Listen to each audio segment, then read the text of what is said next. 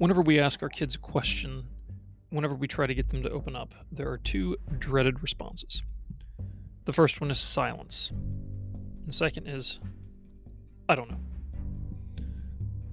When this keeps happening, we should first check that we aren't asking boring questions, or that we are asking questions that deserve to be asked.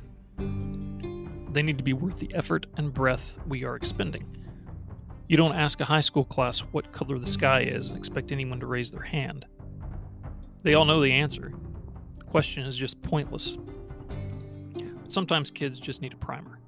They might be timid because they don't want to get the answer wrong, or they don't want to look stupid.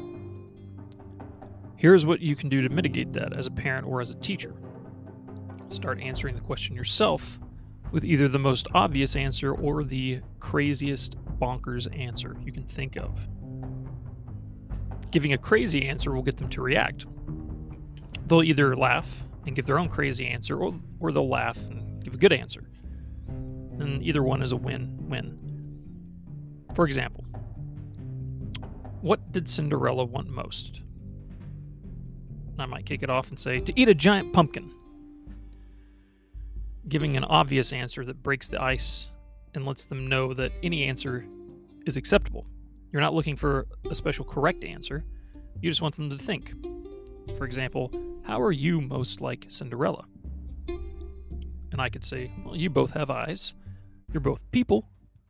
You both wear clothes. And this can open up the floodgates and can sweep your family along to some deeper discussions. But most importantly, just have fun.